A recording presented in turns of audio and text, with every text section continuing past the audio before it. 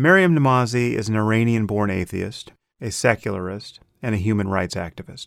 She's a spokesperson for a variety of organizations, for Fitna, a women's liberation movement, for Equal Rights Now, for the One Law for All campaign, which is against Sharia law in Britain, and for the Council of Ex-Muslims of Britain. She hosts a weekly television program in Persian and English called Bread and Roses, which is broadcast in Iran and in the Middle East via New Channel TV. And she and I talked today about accusations of bigotry among secularists, profiling, the migration crisis in Europe, all topics that are well known to build rapport between podcast hosts and their guests. And I make a few comments at the end of this, but all I can say is that this conversation struck me as more difficult than it needed to be. I hope one day to be better at having conversations of this sort. But for the moment, what you hear is what you get.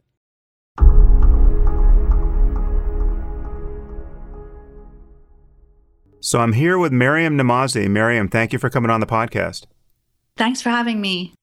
Listen, before we get into all the things we have to talk about, and we really have a lot to talk about, why don't you tell our listeners a little bit about yourself? Many will know who you are, and I will have introduced you briefly before we started here, but what's your background and what is it exactly that you do? I'm an Iranian-born political activist. I guess that's the best way to describe it. I'm very much on the left as well, and I'm a campaigner for women's rights, for secularism, against Islam and Islamism. So I've started various campaigns and organizations around that. But for me, I think fundamentally, there are different campaigns that all sort of come to the point of defending human beings' citizenship rights, irrespective of very often false identities. And when did you leave Iran? I left Iran in 1980. So when we left, it was a year after the Islamic regime took over from the Iranian Revolution, which wasn't originally an Islamic revolution. And then we went to India for 2 years because that was the only place we could manage to get into. We came to Britain for a year, but we weren't allowed to stay. So my family, we actually moved to the U.S., and my parents still live in Yonkers, New York. But I've been here in Britain since 2000 now. And so did you leave Iran under duress? I mean, were you fleeing theocracy, or was there some other motive to leave at that point? Yeah, well, originally my mom brought me out to India just to put me in school because the schools were shut down for a while in order for the government to Islamicize things. And we ended up not returning. My father and my 3-year-old sister at the time, they had stayed back in Iran thinking my mom would go back. But things just got so bad that my father told us to just wait in India, and then he joined us when he was able to get out. And are your parents religious, or do they share your views at this point? My parents are Muslim. My dad was brought up in a very strict Muslim household. So his father, which is my grandfather, was an Islamic scholar who taught Arabic and issued fatwas and that sort of thing. So he grew up in a very strict family background. But he met my mom, who was a Christian. She was a Protestant. In India, they got married. My mom converted to Islam, so they're both Muslims, but it was never a strict Muslim upbringing. To be honest, I didn't really know I was Muslim or knew much about Islam until I was faced with an Islamic regime in Iran. So I went to a mixed school. I never had to veil. I wasn't treated differently because I was a girl. Right. So I just want to inform our listeners about the proximate cause of this conversation, because I've followed your work, I guess really just in the form of seeing some videos of you encountering people trying to no-platform you. I mean, this happened recently, and we'll get into this because you've received more of this than most people. But the proximate cause of this conversation is that I noticed you recently calling my views about profiling bigoted. And Also, I recently had Douglas Murray on my podcast where we discussed the migration crisis in Europe. And I believe you've called his views on this topic bigoted. At the very least, you forwarded this open letter that was written to me by the blogger Ina, which said as much. There may be not perfect overlap between your position and hers, and we can get into that. But Ina didn't quite call Douglas a bigot. At least she distinguished him from people who she thinks are true bigots, like Donald Trump. But she put him on a spectrum of bigotry in which she said he, quote, otherizes and generalizes regarding Muslims. And if I'm not mistaken, you didn't quite call me a bigot either. At least I think you clarified that by email. But you thought that my views about profiling are bigoted or close enough to be troublesome. And I don't want us to dive into those issues yet. I want us to talk about some other things we agree about. But I just want to know if that's a fair characterization of where we're starting out. Well, I wouldn't say they're fair because I think, maybe something that will make it more understandable, my perspective of things is, and something that most probably a lot of your listeners will be able to understand better, possibly where I'm coming from, is we all know about the regressive left, and I say this as someone who's firmly, very, very firmly on the left, who very often promote and legitimize and normalize the Islamist narrative of things. So they will basically see, any criticism of Islam or Islamism as bigotry against Muslims because Islamists often feign to represent Muslims and they see it as a defense of the Muslim minority. So, there are, for example, student unions, people very much who consider themselves progressive on the left, who will call me Islamophobic, who will no platform me. And, I think it's very clear to possibly your listeners that I would say that they are promoting an Islamist narrative. That doesn't mean they're jihadis. That doesn't mean they are going to decapitate anyone. That doesn't mean that they are, defenders of a Khalifa or Sharia law, but they are normalizing and promoting the Islamist narrative, which means that, they're sort of giving it some sort of legitimacy that doesn't make them Islamists. And my argument with regards, the arguments that Douglas Murray makes, Tommy Robinson, obviously they're on a continuum. I wouldn't call Douglas Murray a bigot or a fascist. I wouldn't call you that either. But my argument is that when we or sections of atheists normalize or justify or encourage certain narratives, it does promote a far-right narrative, which is a narrative that places collective blame, that promotes bigotry against people. That doesn't mean that anyone who promotes the far-right narrative is necessarily a bigot or a racist. So I think it's similar to how anyone who promotes the Islamist narrative is not necessarily a fascist. But there is that narrative that concerns me as someone who is both a vehement opponent of Islam and Islamism, but also a strong defender of human beings irrespective of their identities and beliefs. As I said, I think we should wait to get into the specifics here, but I guess I want to say up front that I consider these instances of friendly fire where I hear you criticize someone like Douglas or Ina does it. Friendly fire being a case where the people on the same side of in this case, a very important concern about Islamism are inadvertently mistaking one another for the enemy. And it's not to say that our positions might not be different. In fact, I think you and I will probably disagree about what makes sense from a security point of view and the details of immigration policy.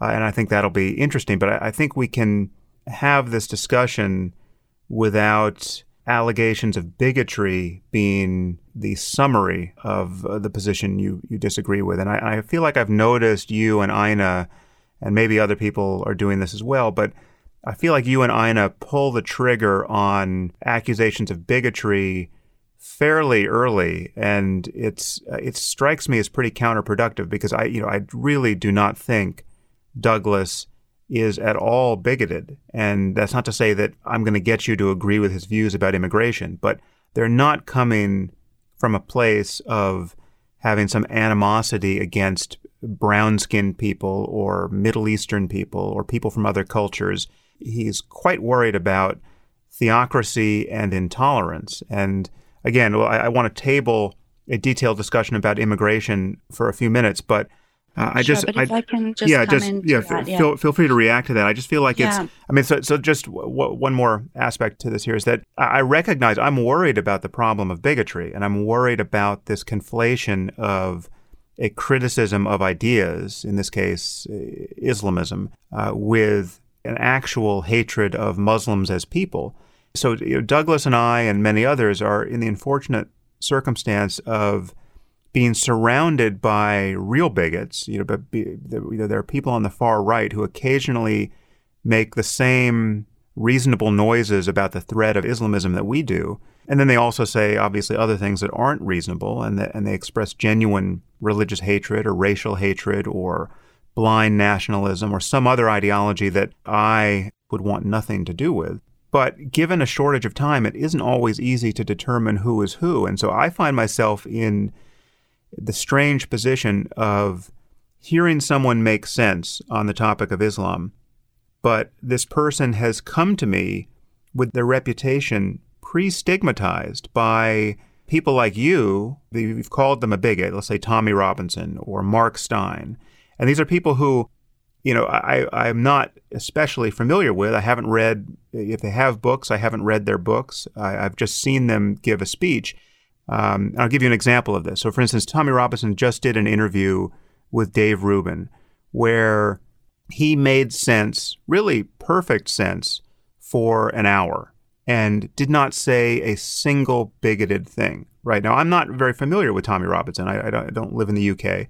And I just know that he is under the shadow of more or less constant accusations of racism and bigotry. And yet I hear him speak for an hour, and even when pressed on the topic of past associations with bigots, he made perfect sense and talked about how he left the EDL because of those racist elements that came into it. So, can I say something now? Please.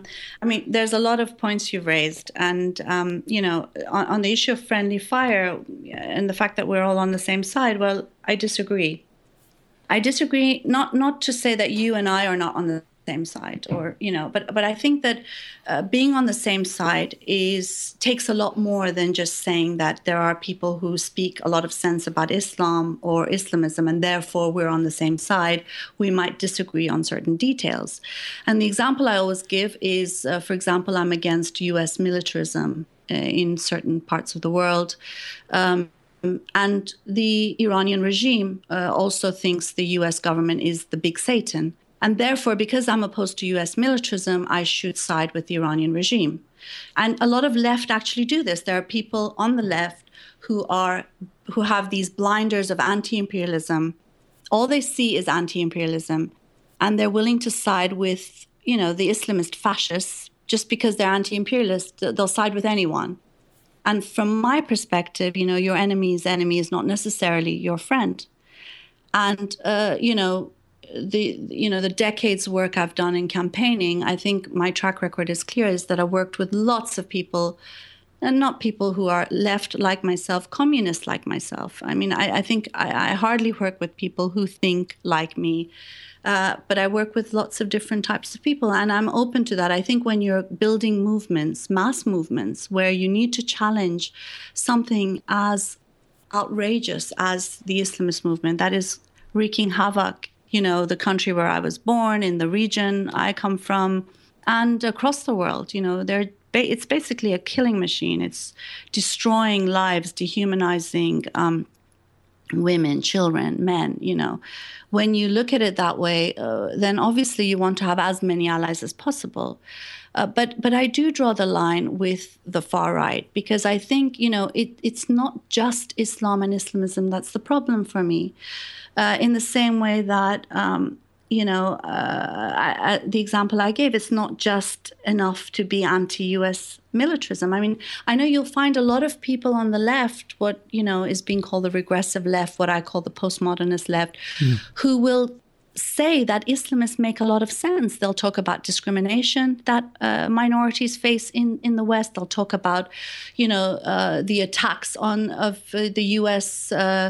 Government or the British government on the war on Iraq. And they'll make a lot of sense. And they do speak some truths. Even Islamists do, But the problem is these are half-truths. They are only part of the whole story. And I think it is a grave mistake to think that Tommy Robinson's criticism of Islam and Islamism is something that's commendable because he says similar things to what you and I say. I disagree fundamentally. And I think this is an issue for me that is key, because I am not only anti-Islam, I am not only anti-Islamism, I am not only anti-jihadism and Sharia law and the Iranian regime. I am also pro-secularism. I am also against religion's role in the state, including Christianity's role. Anglicanism, as Douglas Murray makes out, is not some cuddly, lovely religion, and Britain is so much better off than the US. We still have Parliament in this country. Bishops are in the House of Lords. They have not been elected there.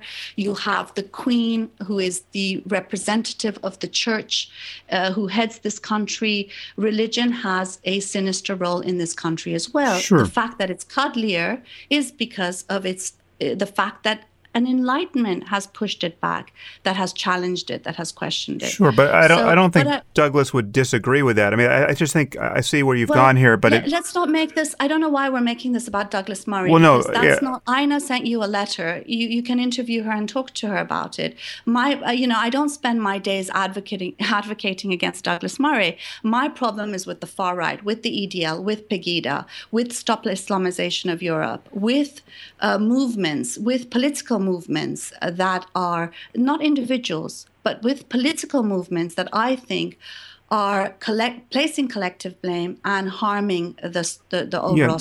I got that. They dehumanize people all the time. But I also want to say one other thing, and this is this thing about bigotry. I think we need to also be very careful, and there is a danger here that seems to be happening, is that bigotry is then being trivialized because there are false accusations of bigotry. And trust me, I've had them much more than you possibly might have. I'm not only called an Islamophobe, but I'm also a coconut. I'm a native informant. I'm also a rape apologist because I defend, I say we shouldn't blame all migrants for what happens in Cologne. I'm also called a undercover jihadi because I oppose Stop Islamization of America and Europe. That's something that Robert Spencer has called me. I'm an anti-Semite because I oppose the Israeli occupation of Palestine, though I defend the right of Israel to exist. And I'm also for the rights of Palestinians and Israelis to live in peace. What I want to say that there are lots of accusations, but to hide behind those and then say that, raising an issue of bigotry, then trivializing it when bigotry is a huge issue for many of us, doesn't really help either, And I think for me, it's very clear. I don't have to read anybody's books to know where they stand on the political spectrum. I have been in politics for several decades now.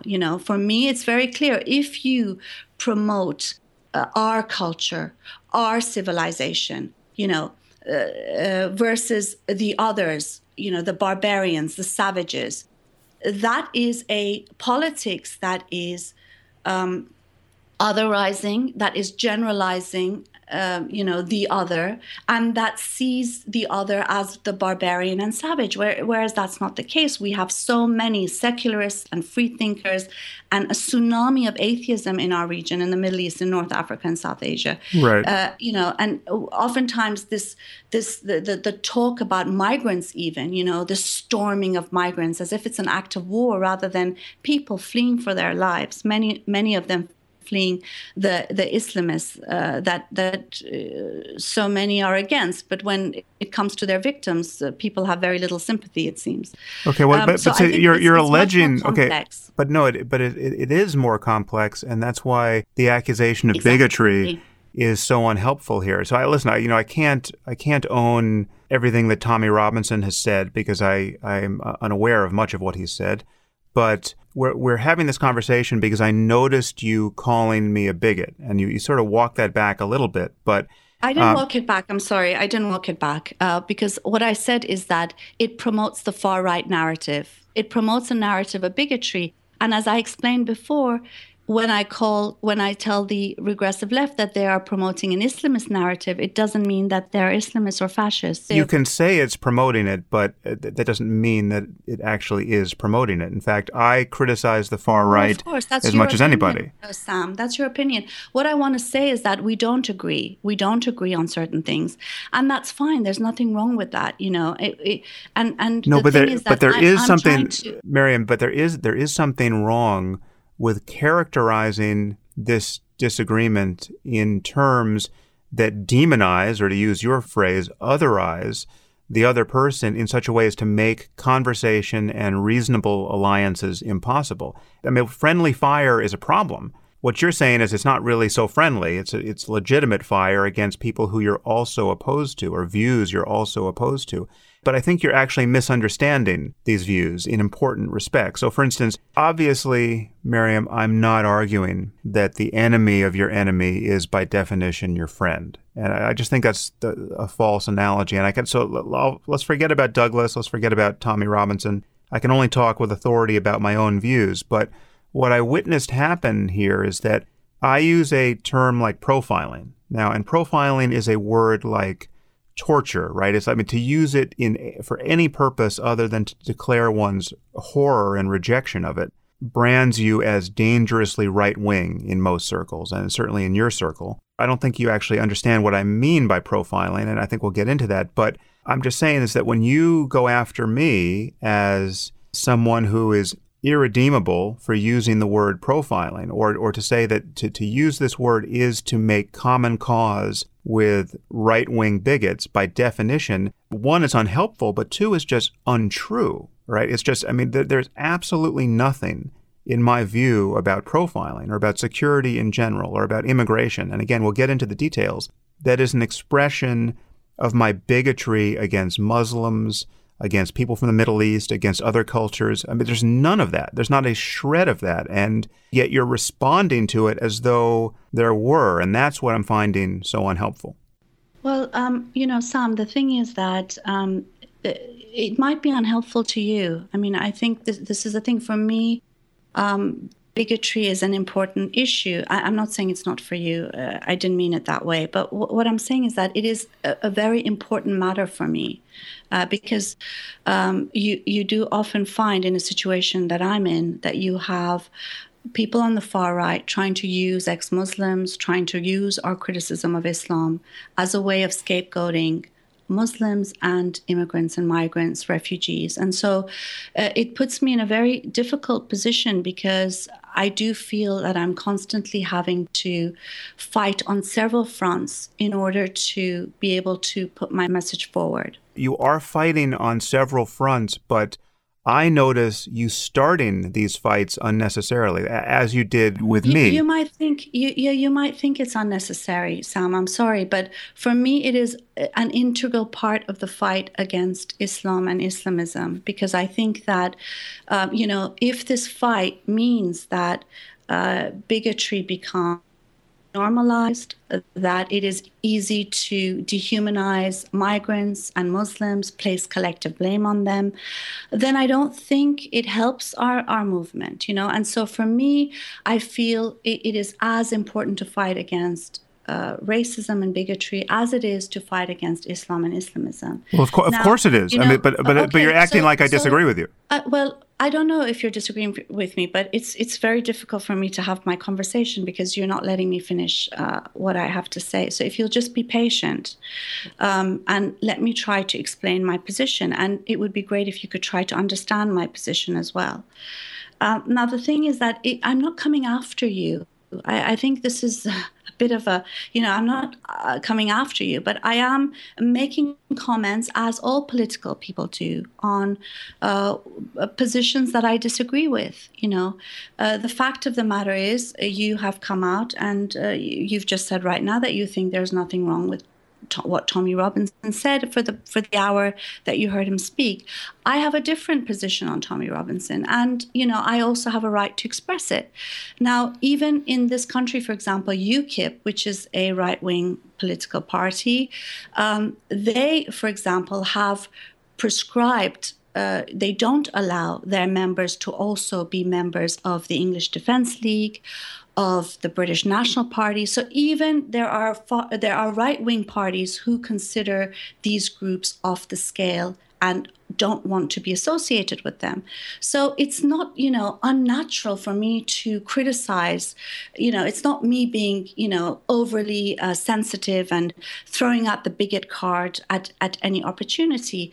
It's a real concern about the English Defence League. If you look at Tommy Robinson, he didn't leave the English Defence League because he was concerned about the fascist elements in that group. He has continued to praise and defend the EDL until today. And if you look at his speeches at Pegida rallies, for example, he says that he realized that it was too soon. The EDL was too soon for Europe. Well, no, that's not actually what I heard him say. I want to clarify that. My perspective on it, Sam. I'm sorry. Okay, well, but just to say that Tommy has such a wonderful defender from listen, on your part. No, it's not that. Miriam, that's not fair. This is just a single example of a person who I'm actually not very familiar with, who I know. Well, then maybe you should listen to me because I'm more familiar with him. But you're not characterizing the view he expressed in this interview. Did you see his interview with Dave Rubin?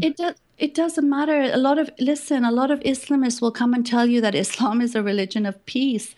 I'm sorry, you cannot judge political movements by, Bush telling you that he's gone to Iraq because he wants to liberate women. It's not enough. I'm sorry, you have to. That's fully. I fully grant that Sam, point. I'm sorry, it's impossible to have a conversation because you constantly interrupt me. I let you speak for 5-10 minutes, and I don't want it to be the sort of adversarial discussion because we're not really going to get anywhere, and it's just we're not going to reach an understanding. And even if we don't agree, I would like us to be able to at least understand the other person's position. Do you know what I mean? I totally understand what you mean, but I don't want you to assume a disagreement where there isn't one. And when I interrupt you, it's because you're not letting me speak, and you keep saying but there is a disagreement there. Miriam. Miriam, I'm interrupting you when you are attacking me for a view or criticizing a view I don't have. About Tommy Robinson. Okay, but Sam, I don't know why you take it personally when I criticize. I'm not taking it personally. I just don't want us to be wasting our time or our listeners' time. That's it. It's not a waste of time because isn't this the whole reason why we're having this discussion? Because there are differences of opinion. No, well, yeah, but atheists, we haven't actually gotten to those differences of opinion. Listen, I will let you say whatever you want to say. My job is not to interrupt you, but I do have a job to try to get our conversation on track, and I'm noticing it go off track, and you're assuming that I have far more affinity for Tommy Robinson than I in fact do. And when you summarize his view as being, in fact, opposite of the only interview I've ever heard him give, then I can't sign off on the dotted line there and say, yes, that's the Tommy Robinson I was just defending, okay? In the interview with Dave Rubin, he explained why he left the EDL, and it was in fact because he noticed racist elements join it, and he couldn't be associated with it. So maybe he's lying, I don't know, but that is the Tommy Robinson I was defending, however tepidly. Again, I don't even want to talk about Tommy Robinson. I was just using him as an example of someone who's come to me pre-stigmatized and who then expresses views that make sense. And I'm in the position of not knowing who is who here. And all I can speak about with authority are my views. And I notice that the same kind of thing is being done to me. And that is what I'm finding unhelpful. But again, this is not even meant to be the... We are not victims here. There are many people who come to me pre-stigmatized as well. Well, that's life. That's politics. The fact of the matter is that we all make statements, and we will have people supporting it, criticizing it, and we need to either defend it or, and so on and so forth. So I think, starting a conversation about how one is stigmatized or, how they come into a conversation with people having prejudgment of them, well, that exists in for everyone and every movement.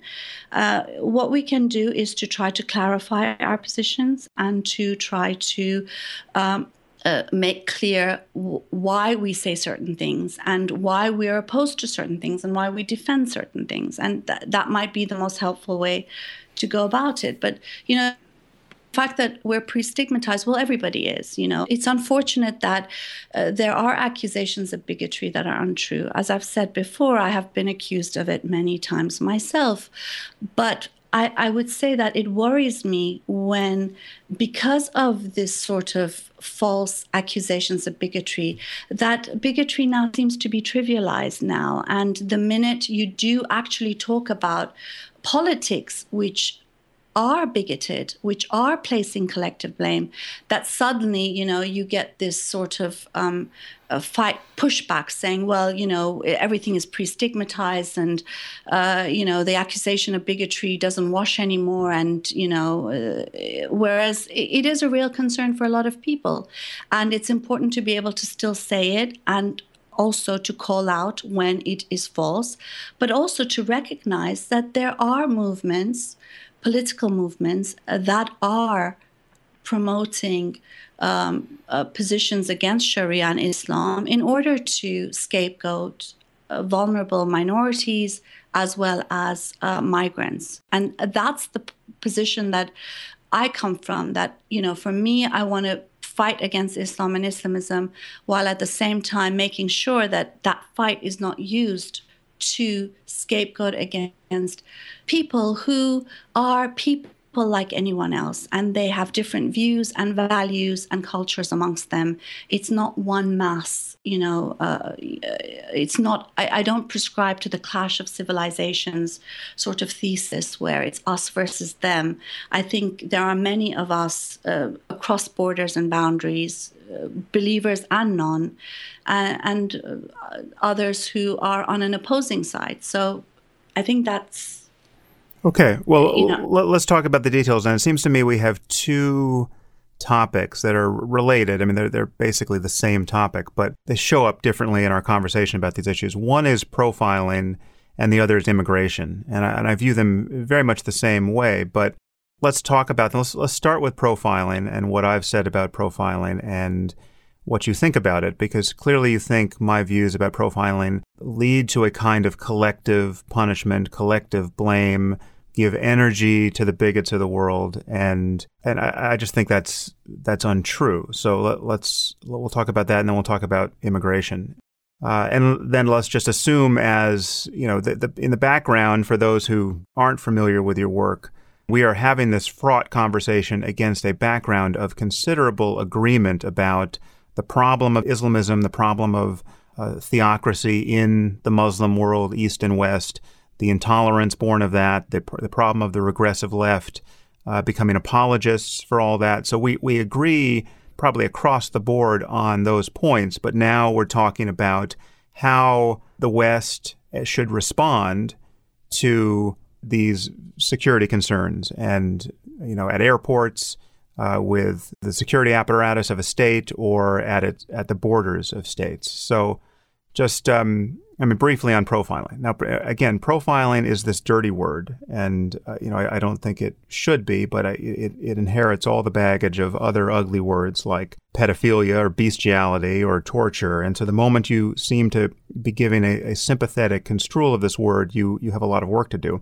But in my view, all profiling is to use some statistically relevant information in one's self-defense. And to be against profiling across the board, to be against profiling of any kind, is to be against using any relevant information to solve one's security problem. So, for instance, being against all profiling in intelligence gathering out in the world is to say that we should spend equal time scrutinizing the Amish or the Anglicans as we should members of the Muslim community, or indeed of the Muslim Brotherhood or Al-Qaeda, because to focus on Muslims at all, or even any specific group of Muslims, is profiling. And so I just put that to you. Wouldn't it be irrational when looking for suicidal terrorists who are planning to target civilians, say, to spend equal attention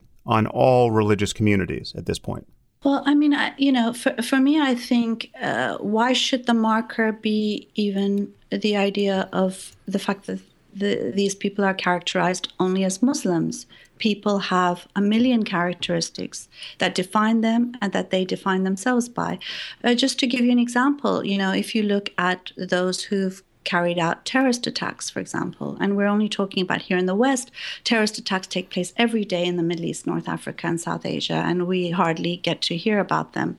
But you could say, for example, that is their main characteristic the fact that they're Muslim? Is it that they are university educated? Tommy Robinson talks about the jihadis from Luton. Is it something specific to do with Luton? I think you can pick out any one of these things.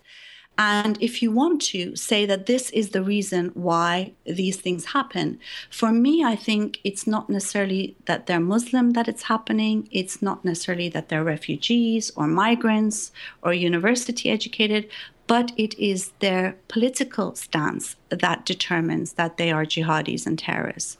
And it comes to behavior rather than the fact that they're brown or that they're Muslim or that they come from Iran or Iraq or what have you. Because as I said, not all Muslims think the same, just as not all Christians think the same, and that just like not necessarily every white male represents value, also not every brown Muslim represents Sharia values. And so I think there is that danger with profiling. Profiling is an ugly word because I think it is ugly, in the sense of the fact that it is seen to be, profiling of blacks, for example, in America.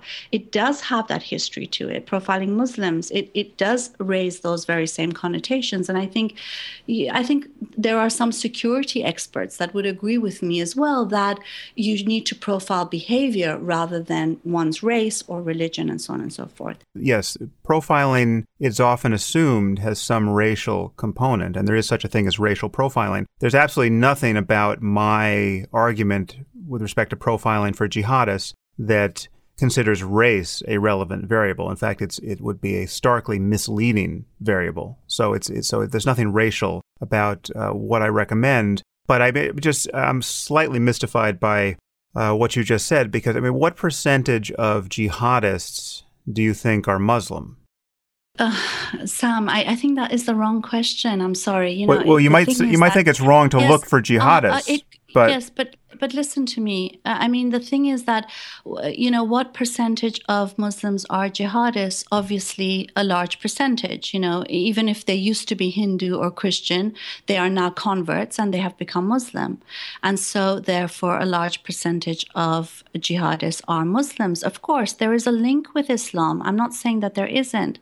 But what I'm saying is that you cannot just assume that because someone is Muslim, they are a jihadist. Well, of course not. And profiling, exactly. So profiling Muslims does that. It doesn't. That's my perspective. If I can explain. But let me just give you some more details. Can I finish my sentence? But again, you're talking in vague generalities, and I want to give you specifics. I understand. Everything I say seems to be vague generalities to you, and everything you say seems to be on point. And I'm sorry, I'm not able to express myself as well as you can. But what I'd like to say is that, the point is that when you profile, I know there's this argument that Muslims are not a race, and therefore anything that targets Muslims is not racist and not racial because they're not a race. But the reality of it is that they are seen to be a minority. In the West, they are seen to be a minority religion, a minority group that is taking over Christian Western Europe. And therefore, when you talk about the profiling of Muslims, even if there are also white Muslims, it does have those connotations, in my opinion. And as I've said before, profiling Muslims isn't going to help us fight terrorism. What we need to do is profile Islamists. And that, I think, is where the behavior of far-right jihadis and Islamists, that's where we can manage to make inroads into this rather than conflate Islam, Muslims, and Islamists. I really think there's a misunderstanding at the bottom of this. You're interpreting my interrupting you as hostile, but I keep detecting misunderstanding, and I just want to short circuit it. And we can do that over the course of 5 hours, or we can do it over the course of 90 minutes. And I'm just trying to use your time and our listeners' time efficiently. So, I mean, I think you're reading more hostility into my interruptions than is there, because there's none there. I'm not reading hostility. I think there is no misunderstanding. I think we just don't agree, and I think that's what the issue is. Just let me interrupt you a little bit more, because Please go ahead. Okay. Because when you say we need to profile for Islamists, you could say we should profile for jihadists, right? The thing that I'm arguing for is that we need to admit that we know what we're looking for. If we admit we're looking for jihadists, and we admit that 100% of jihadists are Muslim, then the variable of being Muslim is more relevant in the search for jihadists than the variable of being Amish is. In fact, if we could be absolutely sure that a person is Amish, they suddenly become completely irrelevant with respect to this search for jihadists.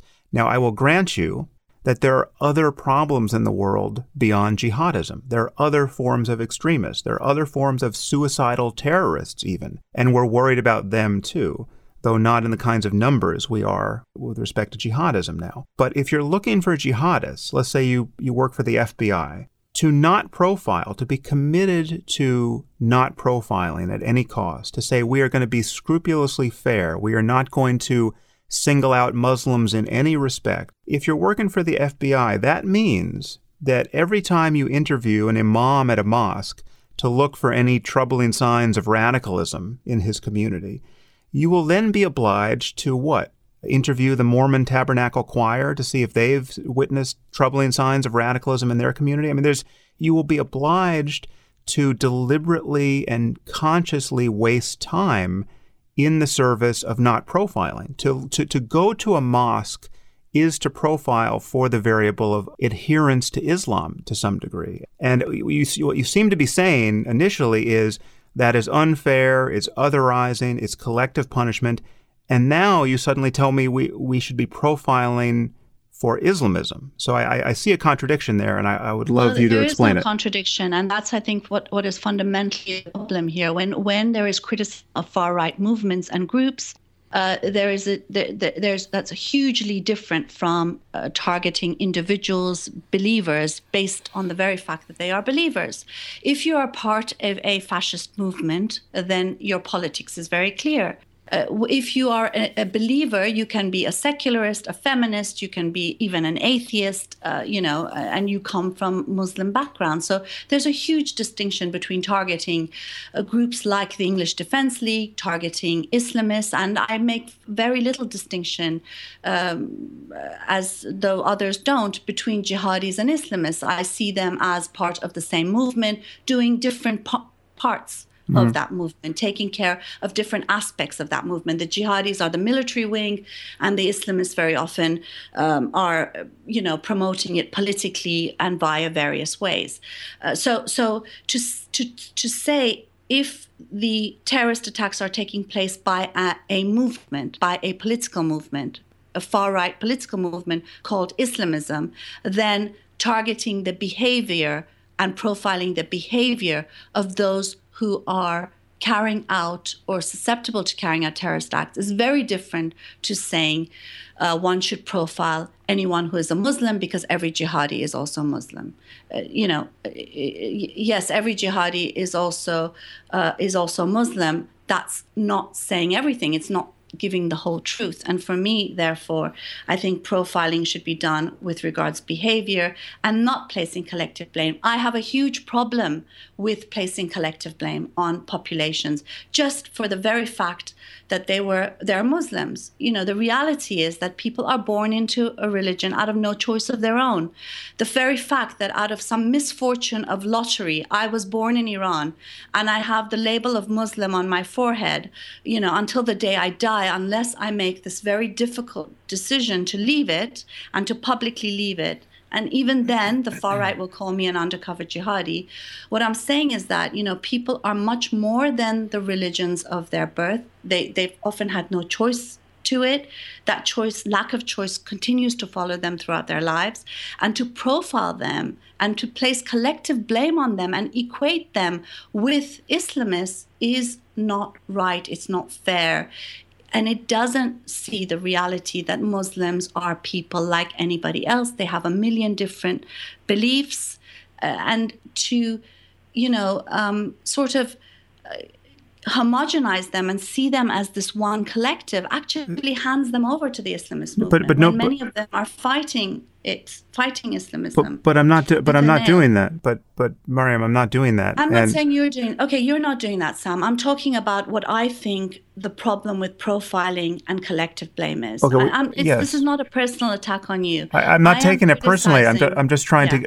I'm attempting to express my views about security. In this case, profiling. So am I. I'm also concerned about security, Sam. But Mariam, there's nothing. The only thing I've said about profiling comes out of my experience. And again, when I was talking about profiling initially, it was at the airports, right? So you're getting on planes and you see the kind of security theater where we see people who are obviously not jihadists, obviously have not been recruited, getting searched with the same kind of scrupulousness and intensity as people who you might worry could fit a reasonable profile of a jihadist. And my argument here is that we have to admit that we have a finite amount of attention. We have a finite amount of resources, and we should never deliberately waste our time. Now, there is a role for random searches here, which increases everyone's safety, and so randomness should be included. But what everyone has found galling, or many people have found galling, are obvious wastes of time, knowing that our resources are limited. So again, to take it out of the airport, as I tried to do a moment ago, if you're going to profile based entirely on behavior, which is behavioral profiling is certainly part of it, and I would agree with you, most of what you need to do is to profile on the basis of behavior, but adhering to a religion or to a neo-Nazi organization or whatever your identity is a type of behavior, right? So if you're looking for jihadists and you want to reach out to the community of people who might be aware of the jihadists in their midst, you're going to be reaching out to the Muslims. You're not going to be reaching out to the Mormons. Can I explain this again too, Sam, if you don't mind? There's a difference between a religious believer versus a neo-Nazi, and I think that's where, that's my issue here, is that of course, when you said, you just said something about where you're going to, a person who's religious or a neo-Nazi is very different. The fact of the matter is that for me, a neo-Nazi is like the Islamists. So yes, I agree. Those who are part of a political movement have certain characteristics. Very often we see that the security are actually following people who then go on and commit crimes. Well, why haven't they acted more quickly? They shouldn't be waiting until we're at the gates of an airport to be able to find who is, willing and able to commit atrocities against the population at large. You said something about, well, we should focus on those who are obviously Muslim. Well, who is that? I went to the U.S. With my husband's young son. He was 13 at the time. He was taken away and fingerprinted and questioned. He's born in Britain, but he must look Muslim to them. And, my husband now, hasn't been to Iran for 40 years. We're opponents of the Iranian regime. He's been atheist for God knows how long. He's got to apply for a visa now because he's also considered an Iranian national, whereas the Iranian government is constantly threatening us with death. So what I want to say is that just because of the fact that we happen to be Muslims as well, or seen to be Muslims, doesn't necessarily mean that we should be more susceptible to profiling than someone who's Amish. Why should we? I have nothing to do with the Islamist movement. I hate the Islamist movement. The reason I'm here is because I fled it, and I've spent a lot of my life fighting it. So what I'm saying is that what profiling does is it places collective blame. For me, this is an important issue. What it says is that just because all jihadis are Muslims, therefore all Muslims are fair game. I disagree. In the same way that you have a lot of white, far-right terrorists in the U.S., to argue, therefore, then that every white male needs to be targeted because every white male Christian needs to be targeted because in America, 100% of the white terrorists are Christian and they're white and they're male, misses the point. But it doesn't necessarily miss the point. So, for instance, I mean, if we had a global... It does, because if you're going to spend pulling aside every white male at the airport, you're actually wasting security time, Sam. If you're so concerned about the lack of resources, you should be actually, profiling Muslims is a waste of time. Well, no. It's a waste of time. Profiling every white male is a waste of time. You just said you're for behavioral profiling. So again, there's confusion creeping in here because we're talking about airports and then we're talking about intelligence in the world. And I think the confusion is that you think because someone is a Muslim, therefore that's a behavioral issue. And I'm saying it's not.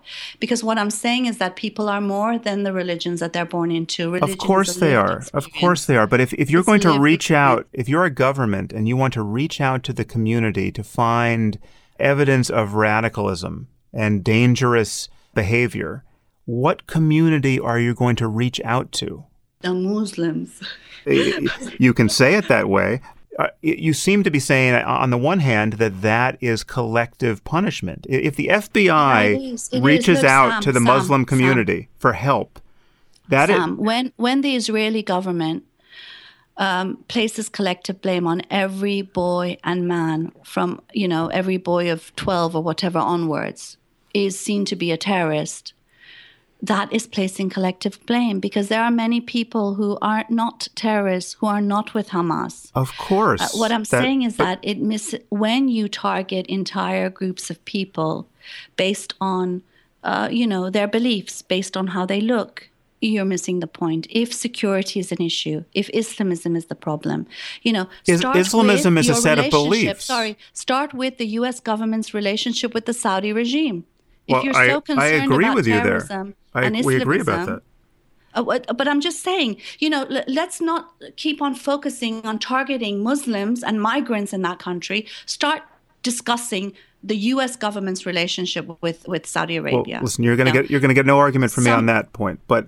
No, I know I'm not. But again, there's still, Mariam, you're still, I feel like I'm getting sprayed with a fire hose here of misunderstanding. You're not. Misunderstanding, Sam. We're disagreeing. We're not disagreeing. We're not disagreeing because on the one hand, you are advocating behavioral profiling, right? But then when I go to talk about what that entails, you push back reflexively against the so-called collective punishment of behavioral profiling. What do you mean by behavioral profiling? Let me explain, because when you say behavioral, I think you mean, because they're Muslims, that's a behavior, that's and therefore they're fair game to be profiled. And what I'm saying is that no, because religion is a lived experience, people live it in a million different ways.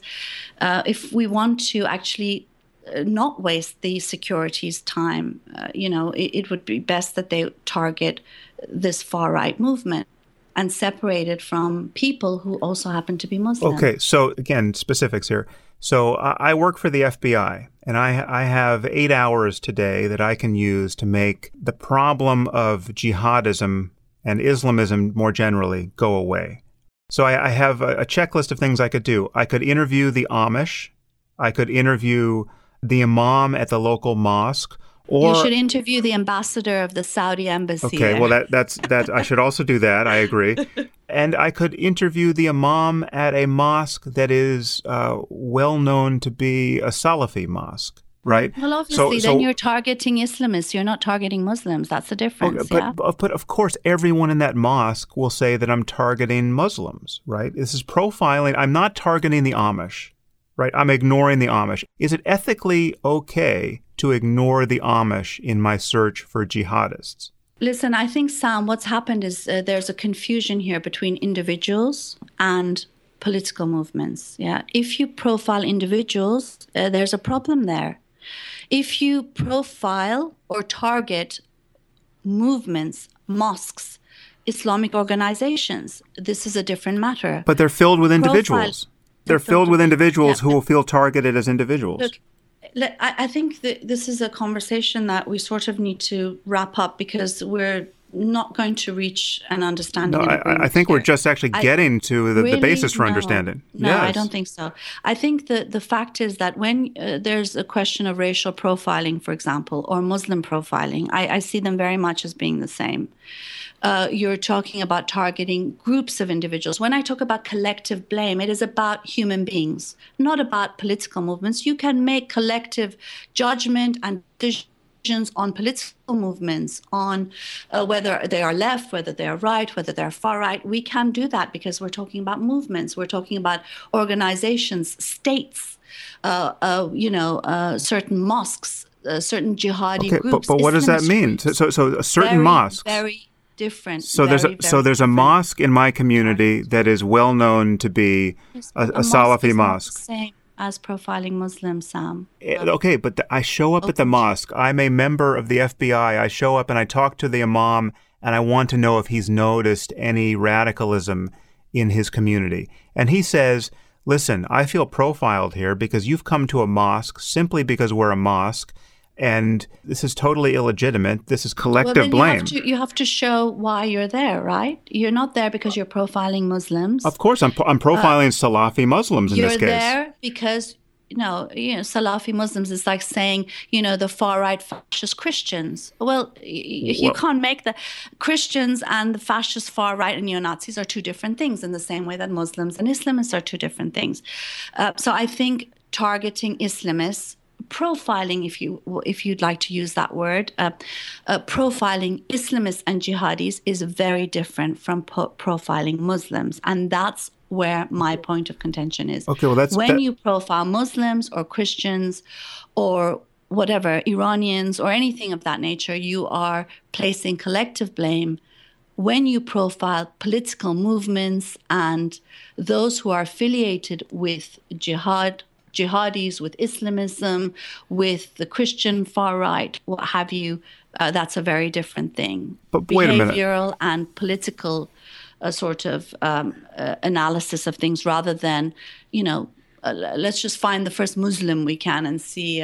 Miriam, now this is really a distinction, I think, without a difference. We're still talking about... That's obvious, Sam. That's obvious. We're talking about vast numbers... No, but we're talking about vast numbers of people. That's where the point of contention is. Again, we're disagreeing about the disagreement, which is frustrating. Just think of how this plays out in detail. So if you think...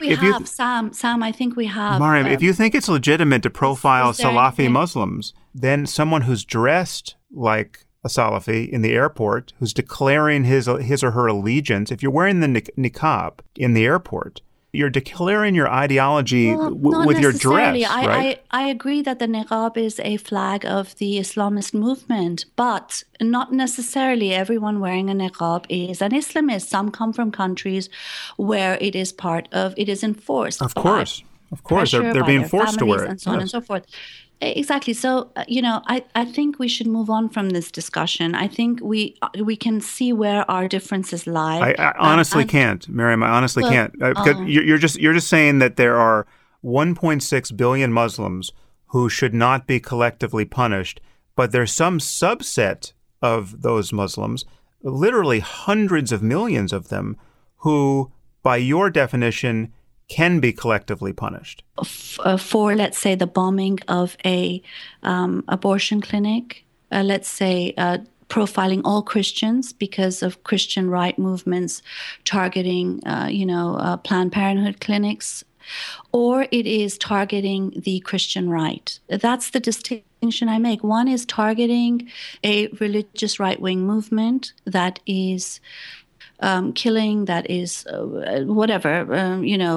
trying to promote one form of terrorism or the other, versus just ordinary believers. And I think that it is a dangerous thing to target ordinary believers. But Mariam, there is no bright line between ordinary and extraordinary.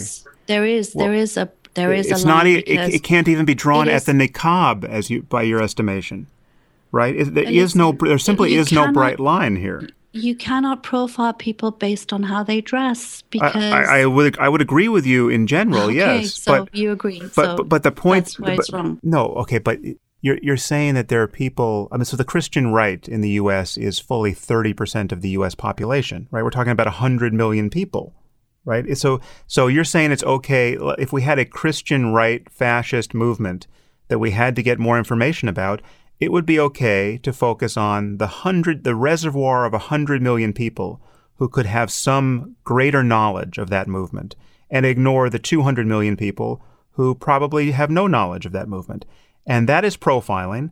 That's also, by your definition, collective punishment, right? It's not collective punishment because they are adherents to a political movement. It's very different. It's like challenging Nazism. It's like challenging the KKK.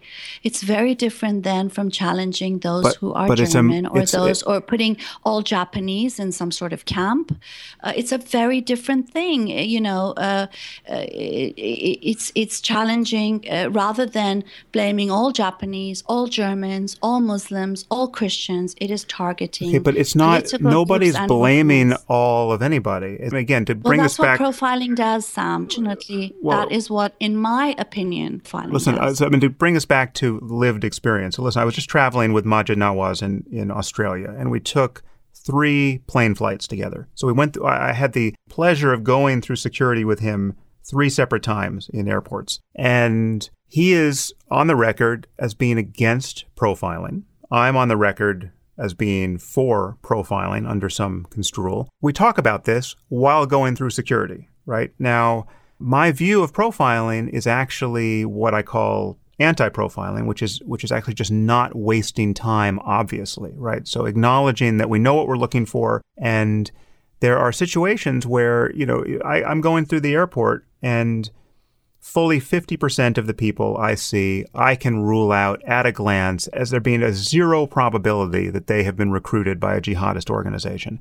Now, the totality of those intuitions can be captured under what you're calling behavioral profiling. That's fine. It's certainly not racial profiling. It has nothing to do with race. And so going through security with Maajid, we're talking about this, and I say, okay, look at that family over there. Would you be willing to get on the plane knowing that they did not pass through security? Would you be willing to bet your life and the life of everyone else on the plane that this is not a jihadist family preparing in the next hour to blow themselves up and blow their children up? Can you get the whole gestalt here based on how they look, what they're doing? And he and I reached total agreement in real time. You did, but if I was there on the plane with you, I wouldn't have agreed. Now, I think that the issue is, what do we do now, Sam? It's 7:30, and we've only talked about profiling, and I think our positions are clear. We're just rehashing old stuff. No, they're actually not so clear. But let's move on to immigration. We'll get into the weeds in a similar way. People really want us to talk about immigration. You've been very outspoken on what you call an open borders policy, and you have alleged, at least that's how it seemed to me, that anything less than an open borders policy is a kind of collective punishment or bigotry or just a shocking lack of compassion for people who are fleeing the war-torn areas of the world. So I just want you to just explain what your position is on immigration and the migrant crisis in Europe. Yeah, well, I mean, I think, yes, I promote open borders because I think that it is important for people who are fleeing, let's say if you look at the top 5 refugee-producing countries, if you look at any of them, Syria is the first one, you can see the reasons why people are fleeing. They're being barrel bombed by the Assad regime. They have ISIS on one hand. They're being bombed by Russian forces on the other. It's the reactionary groups fighting there as well. So it makes perfect sense. If any of us lived in those societies, we would most probably also want to flee. As if you look at what's happening in Syria, 470,000 people have been killed. That's 11.5% of the population has been injured or been killed. Life expectancy has been dropped to 55.4 years. 45% have moved. 4 million of them have fled the country. 6.3 million are internally displaced. So if you look at those huge numbers, I think, oh my goodness, what's the least we can do, to sort of help people who are fleeing those awful conditions. And I think none of us disagree with the fact that it is awful. It would be to open borders. I think when borders are closed and people are languishing behind them in mountains, for example, in trying to get into Turkey behind barbed wire, it is something that I think is horrendous. We should be opening our borders. I think there's a misunderstanding here, though, that people think that because I'm pro open borders, it means that it's a free-for-all. No, it means that people are processed legally as well, that they are interviewed, as is always the case. There is no distinction between the processing that takes place in America and that which takes place in Europe. It's the same. I've been involved in refugee resettlement work. For example, I worked in the Sudan for 2 years with the U.S. Refugee Resettlement Office,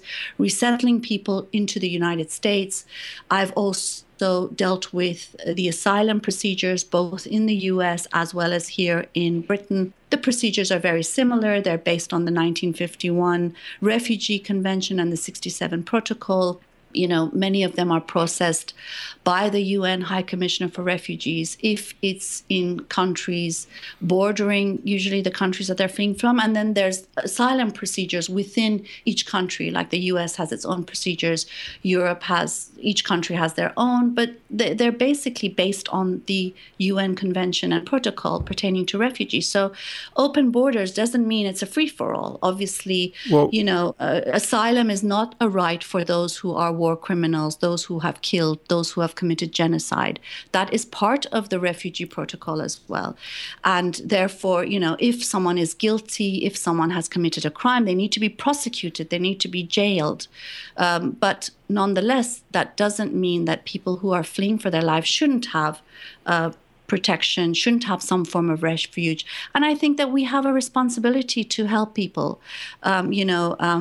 who are in more difficult circumstances than our own. Do you make a distinction between political refugees who are fleeing political persecution and violence and more ordinary economic migrants who are just simply looking for a better life in the West? Well, the U.S. asylum procedures in Europe, the UNHCR's guidelines, it says that a refugee is someone who has a well-founded fear of persecution, not only because of political opinion, but because of race, religion, nationality, membership in a particular social group as well. And therefore, there are many reasons why people flee. For example, membership in a social group includes possibly atheists. It includes women who have faced honor crimes or FGM and so on and so forth. So there are a myriad of reasons why people flee, not just political. I do think, though, that this attempt at criticizing and making illegal people's flight, calling them bogus, talking about the distinction between economic and political refugees. I mean, look at the situation in Syria. Let's look at the situation in Syria. Does anyone really think that there is any part of that country where people are safe and having an... I don't think that's the criticism you're getting. Mariam, let me just get a few more facts on the table so you can react to them. I think the criticism you're getting is, one, the phrase open borders seems to signify that there is no vetting, first of all, and I think Well, of course there's vetting. Of course there's vetting. I've worked in the refugee field for 15 years, and I've been involved in vetting. It's interesting that I think I'm the only one in many of these conversations that have been involved in vetting. Okay, but there seems to be open borders. Look, separate from that fact, it is about a basic human right. When I talk about the right for everyone to have an education, for an end to faith schools, for the right to food for everybody, irrespective of, where they live and how much money they have, these are huge, maximalist, human demands that are oftentimes unattainable, impossible, possibly. They might even seem to be like dreams. But we need to always talk about the big ideas, the big dreams, in order to be able to have a little impact in people's lives. When I talk about open borders, it is about the fact that, look, there are people who are fleeing for their lives. They are fleeing for their lives. Men, women, children who have gone through the most atrocious things, and who are literally dying to reach safety. They are literally dying in our seas, in mountains, at borders.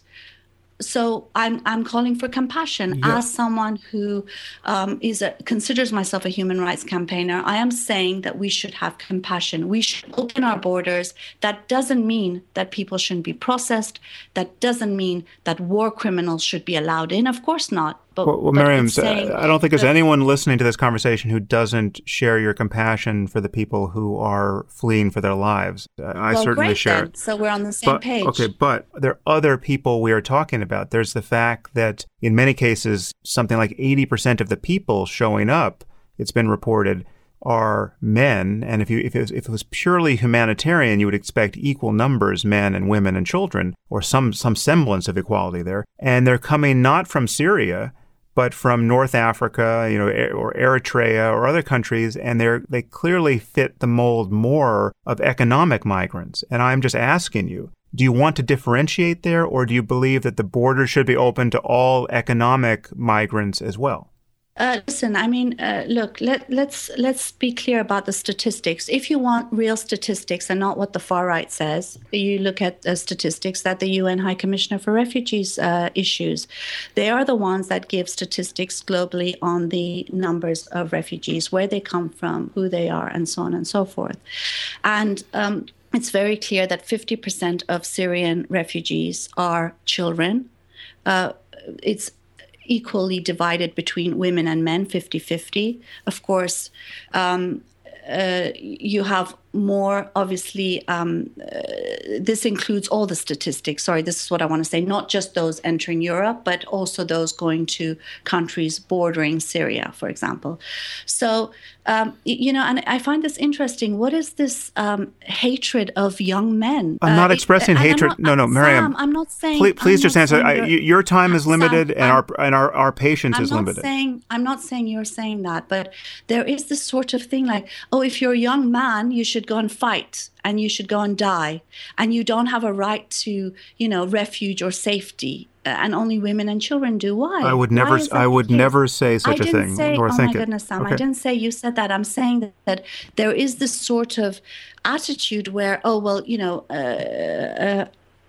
there's so many young men. Well, why don't they just stay back and fight? I didn't say you said that, but this is some of the arguments. But the only reason why, just to make it clear, Miriam, I just have to clarify this. Miriam, the only reason why I raise the disparity between men and women is that it is a very common practice for working age men seeking better lives abroad, not asylum, but for economic reasons, to go first and then bring their families after them. And that all I'm asking you, I'm not even disparaging that project at all. I'm just asking you if your conception of open borders differentiates between seeking asylum and seeking a better life economically. Okay, so let me say this. I think that if UNHCR says that now there are equal numbers of women entering Europe as there are men. And I think part of the refugee flight is that oftentimes families will stay at refugee camps while men try to reach safety and to see if the route is safe enough for their families to join them. Other times, of course, entire families come. So again, there are reasons behind that. I think, again, also that Syria is not the only country where refugees are fleeing from. I think if someone from Iran flees because of the very nature of Sharia law, if you're gay, if you're a woman, if you're a dissenter, if you're a free thinker, that you wouldn't want to live there. Many people don't, that you would want to flee. I think it is impossible to distinguish between those who come for economic reasons and political reasons, because if you look at the numbers coming, they are coming from areas where there is either war or also theocracies and movements like Islamist movements, where there's a lot of restrictions on people's rights and lives. And therefore, this dream of, living somewhere safer, better, where you are freer is a dream we all have. And I think, if anything, the migrant crisis and the flight of refugees shows is that despite what cultural relativists say, that actually people everywhere want to live free. And in a sense, that's why they all want to come to Europe. Some people will say, well, why don't they just go to Saudi Arabia? Well, I sure as hell don't want to go to Saudi Arabia. And I think most people wouldn't want to go from Syria into Saudi Arabia. They prefer to come here. And there's obvious reasons for that, Again, I'm not even clear what your view is here, so I just want to nail that down. So you don't want to distinguish between asylum seekers and people who are migrating for other reasons, economic or otherwise, because all of this is knit together and everyone is seeking a better life and they have a right to seek a better life in a global world where we're all just human beings. I understand that, but are you saying that there is no limitation on the number of people that the Europe or America or the West in general should accept into its borders? We should vet people for war crimes, but otherwise everyone should be able to immigrate anywhere they want to. Well, yes, Sam, I do think that. I mean, I also think faith schools should be banned. I also think that, we need secular societies everywhere. Not many governments don't necessarily agree with me. Many people don't necessarily agree with me, and that's fine. But these are the positions that I think are important to make. I think the fact of the matter is that, we live in a world now, it's a global world, and it's very, very small. And people move for a million different reasons. There are a lot of people moving out of Britain to Spain, to other countries, retiring there. In fact, until very recently, more people were leaving Britain than actually entering it. This is the reality. I find the fact that we never question the right of someone born and raised in Britain to move to Spain. That's their right. But we question why someone from Iran would want to come to Britain.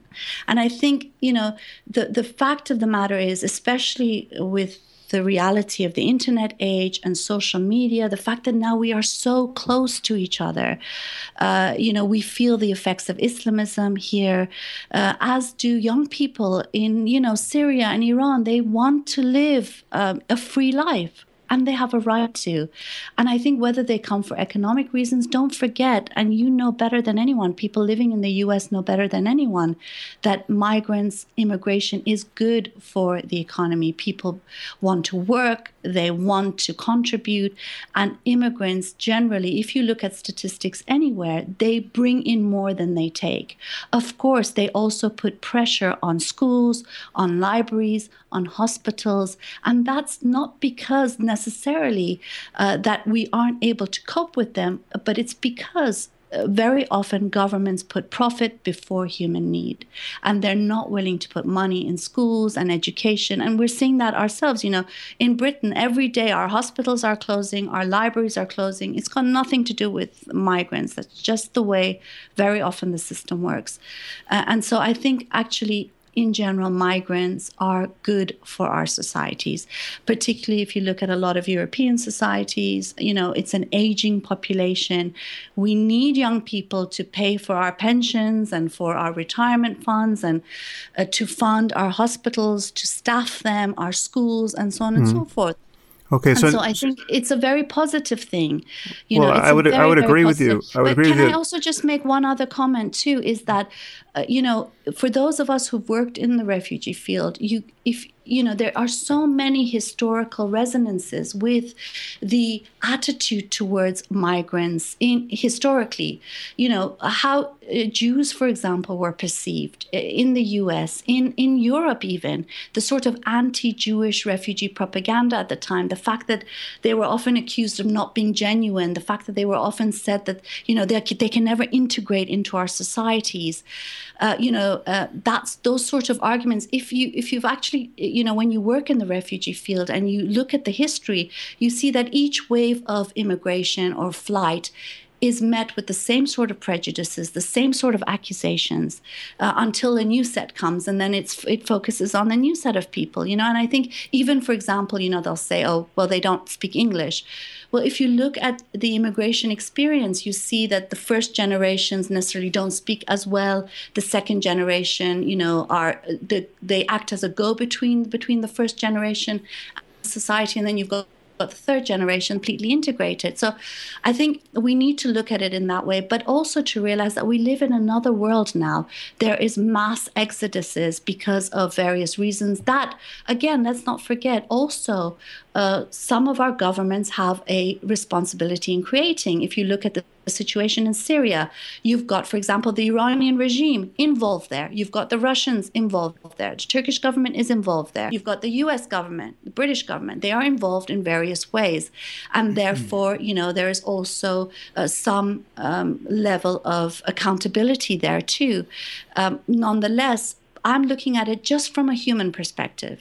For me, I think, if we can feed everyone, we should do it. If we protect people who need refuge, we should do it. Why not? What is wrong with demanding open borders?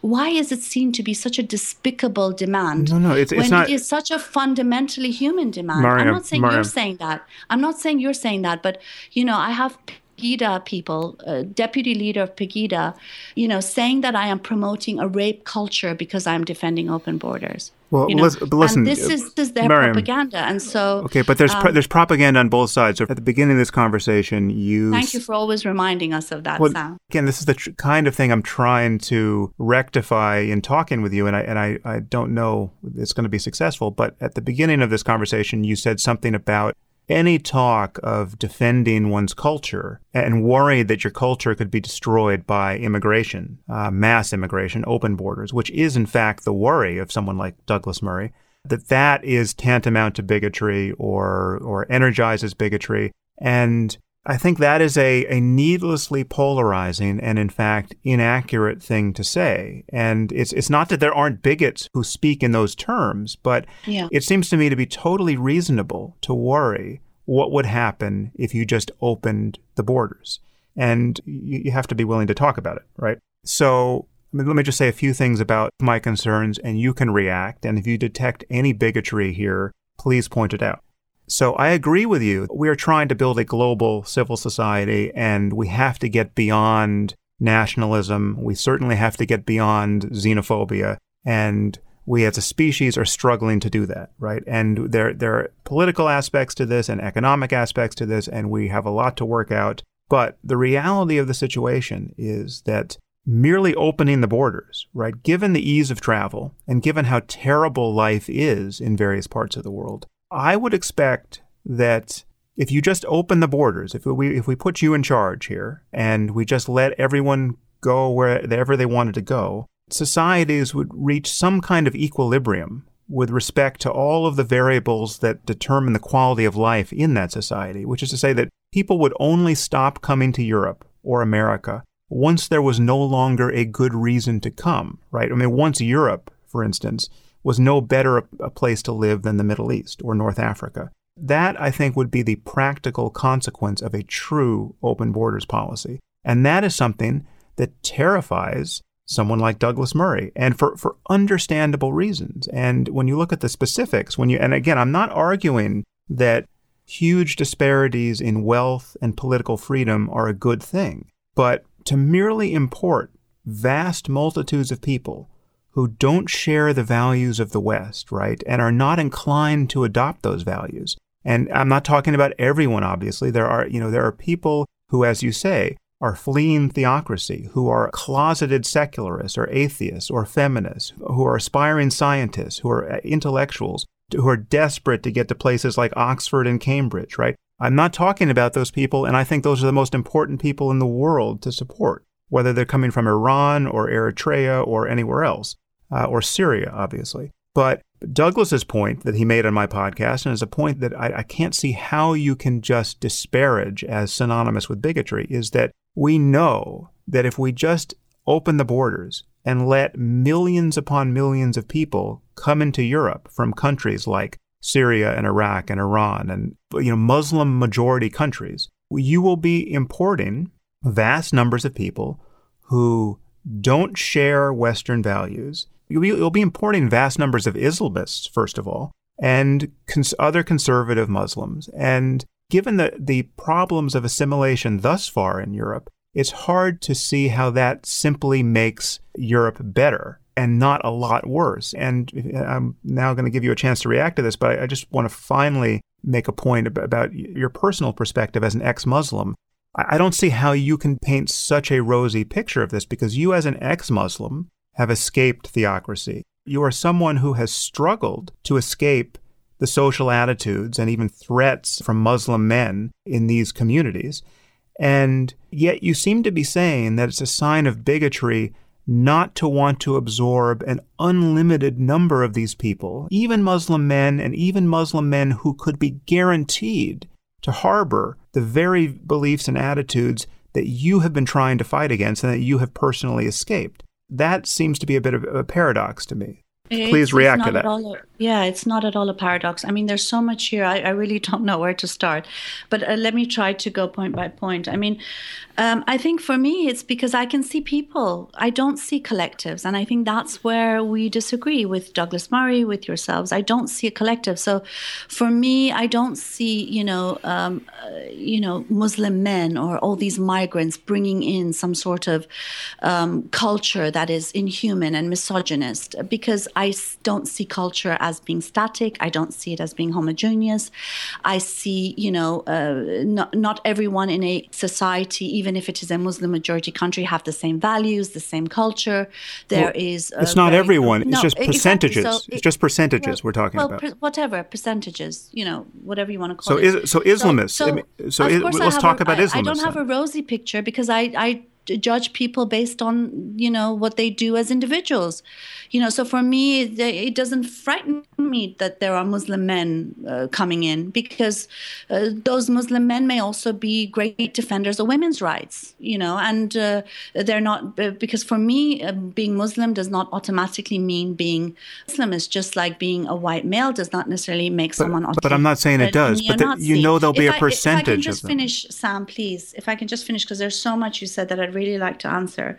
The thing is, I think with the sort of perspective that Douglas Murray promotes, which is the sort of, our culture, and they're going to bring their culture in, I don't subscribe to this whole clash of civilizations thesis. And I think, the reality of the matter is there is no us and them. There are, theocrats and misogynists, British-born and European-born or American-born, and there are atheists and secularists and free thinkers who are Iranian-born or Syrian-born. And, therefore, I don't subscribe to this view that if you have Muslims coming in, and I put Muslims in quotes because they are not necessarily Muslims, or they might be Muslim in name only. There are a million ways we can define people, and not just and also the fact that values is not, not everybody has necessarily Sharia values or Islamist values. A lot of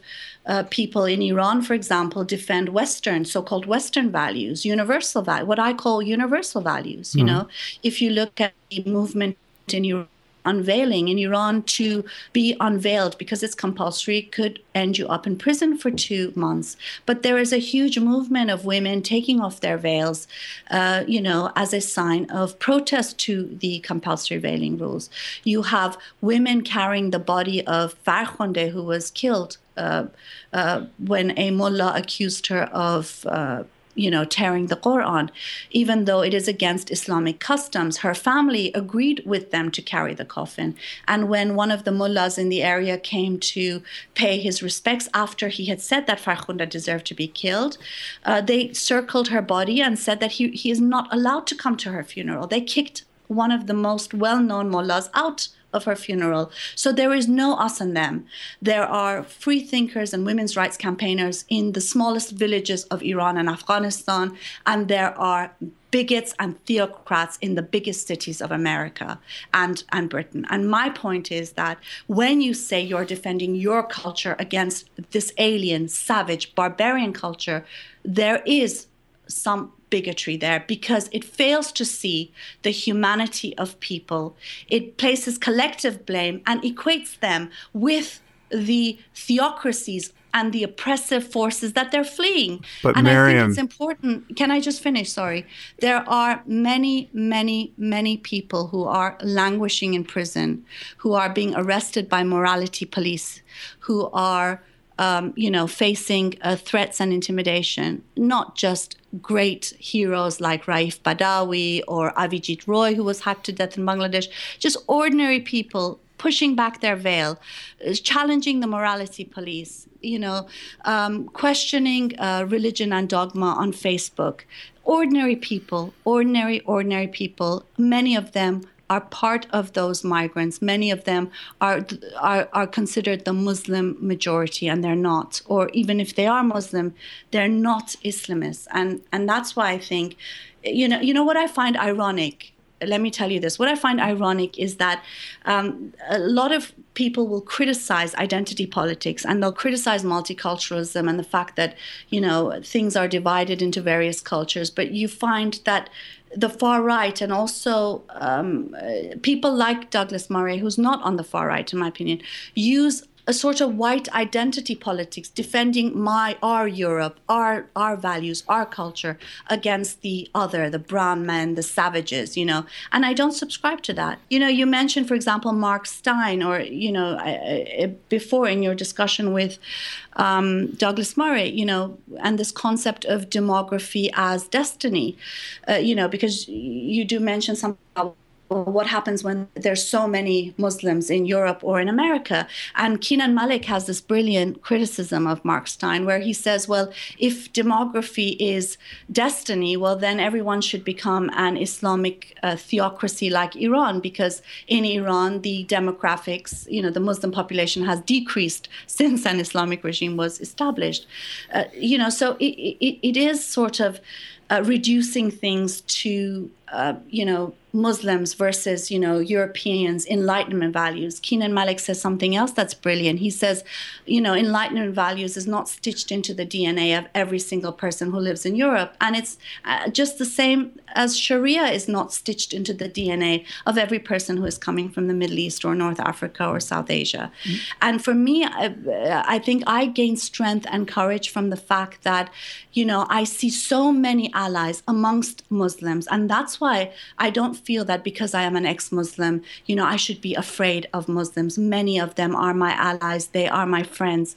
They have stood with me, and they will stand with me. And, and I think it is a mistake if we buy into Clash of Civilizations. We fail to see the many friends we have who are deemed other, and we think that people on the far right, because they look like us, are our friends, when actually they are very similar to the theocrats that many Muslims and ex-Muslims are fighting. Okay, but yes, I do not doubt for a minute that there are millions and millions of people in Muslim-majority countries. But it's okay to profile them, and it's okay for Douglas Murray to say our culture. Listen, you have to choose a side, no. They Mariam, Douglas doesn't even doubt what I'm about to say. I know Douglas as an untiring champion of Ayaan Hirsi Ali. That's how we first met. It's in defending ex-Muslims that we first bonded, right? And I have no doubt that there are millions and millions of potential Mariam Namazis and Ayaan Hirsi Alis, or actual ones in hiding out of necessity in Muslim-majority countries. And I've said over and over again that these are the most important people to support. And they're not in hiding, though, Sam. Oh, they're not all in hiding. Yeah, it's not important. If you read Karima Benoon's book on Your Fatwa Doesn't Apply Here, yes. She's interviewed more than 300 They're taking, some of them are taking huge risks. And there's no question. Yes, they're not all in hiding, right? Okay, but this Douglas's point stands here, and I've yet to hear you answer it. And it does come down. No, I have answered it. Sam. Please, you just don't like my answer. You haven't heard. I can assure you that when hundreds of thousands of people listen to this conversation, they will say that you have not yet answered it. Okay, so that's fine. If you want, there are others who will listen to it. If you want a chance to answer it, let me ask the question again. Listen, please. Sam, I've just explained that I don't subscribe to the Clash of Civilizations. I understand that. I understand that Douglas Murray does. Okay. And that you are defending. Okay, I'm not. No, it's as simple as that. I'm asking you to answer this specific question.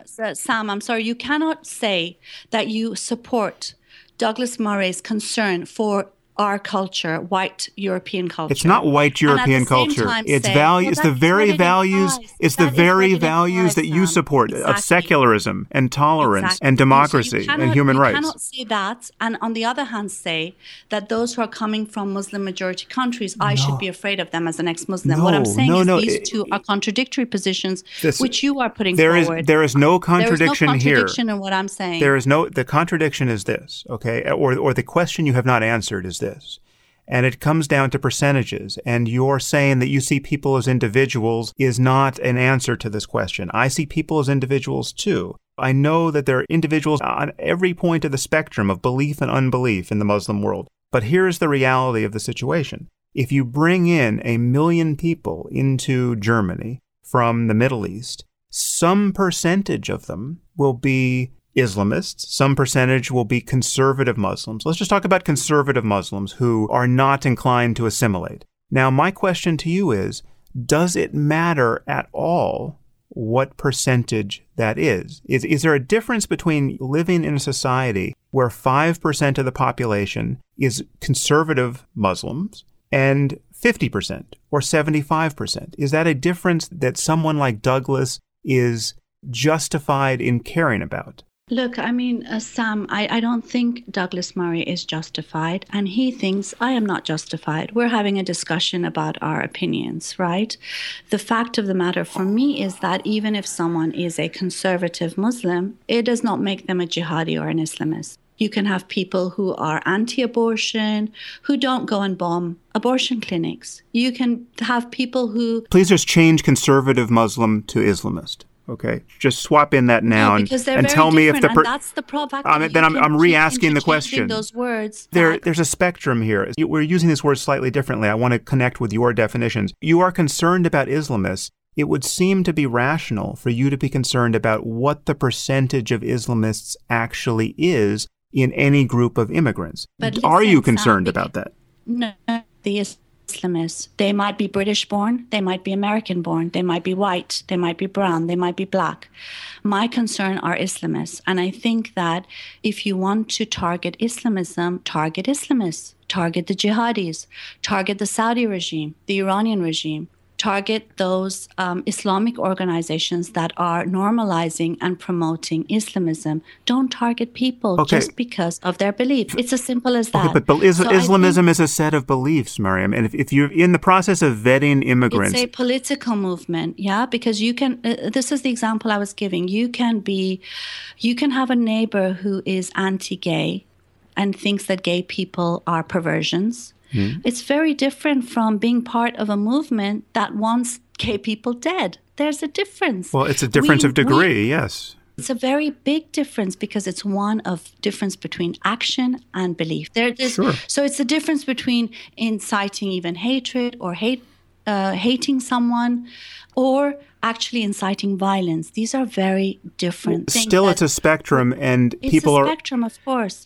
So my question to you is, if you found that someone was an Islamist in the process of vetting them as a migrant, would you want them in or out as an Islamist? They haven't hurt anybody. They're not a war criminal, but they're clearly an Islamist. What do you do at the border? If you want to fight a political movement, you have to fight it politically.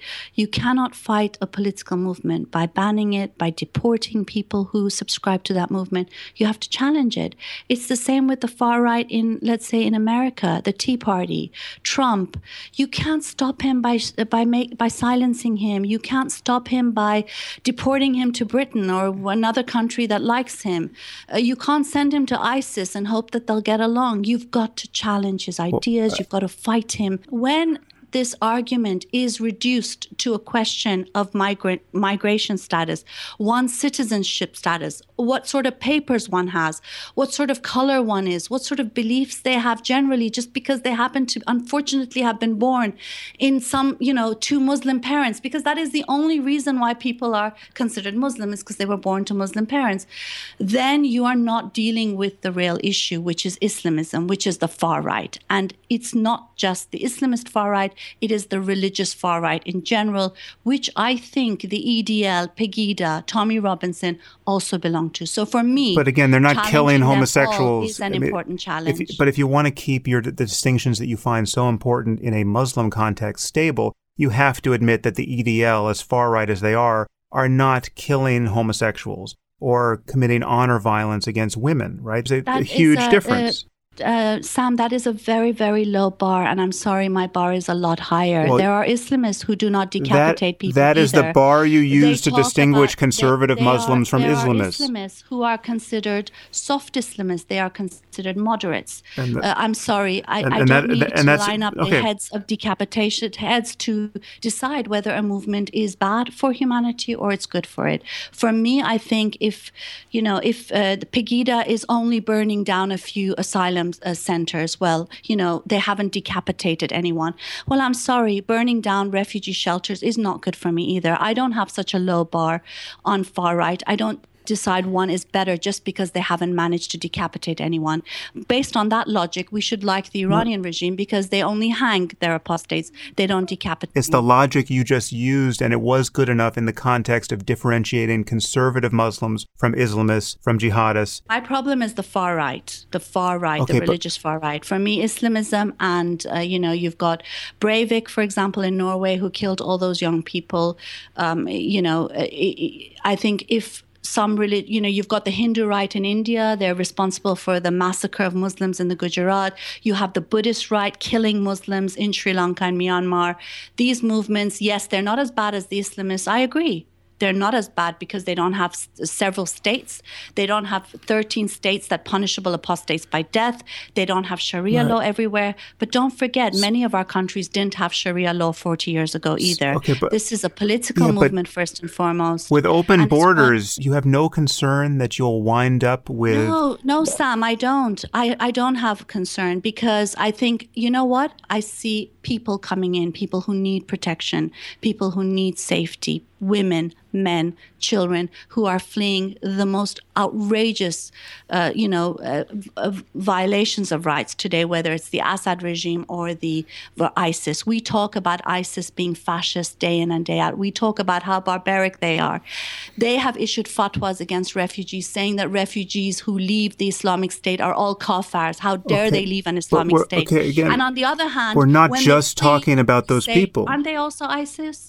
But you can't have it both Miriam, ways. Again, and I realize now we're out of time and out of patience, but I just want to make it clear, we're not just talking about those people. We're talking about truly open borders.